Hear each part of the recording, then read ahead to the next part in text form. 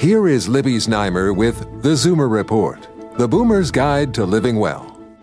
Attention all workaholics. The latest research finds that people working 10 or 11 hours a day are more likely to suffer serious heart problems, including heart attacks, than those clocking off after 7 or 8 hours. The findings published in the European Heart Journal are from an 11-year study of 6,000 British civil servants. 369 of these people died from heart disease or had heart attacks or angina. Those who worked 3 to 4 hours overtime each day had a 60% higher risk of developing these problems. The researchers say this shows a clear link between long hours and heart disease, which experts say may be due to stress. On the other hand, working an extra hour or two beyond a normal day did not increase risk.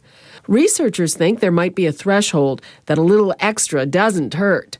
They also say it's possible the lifestyle of people working long hours deteriorated over time, for example, as a result of poor diet or increased alcohol consumption. More fundamentally, long hours may be associated with work-related stress, which interferes with metabolic processes, as well as sickness presenteeism, whereby employees continue working when they're ill. With your tips for living well, I'm Libby Znaimer with the Zoomer Report.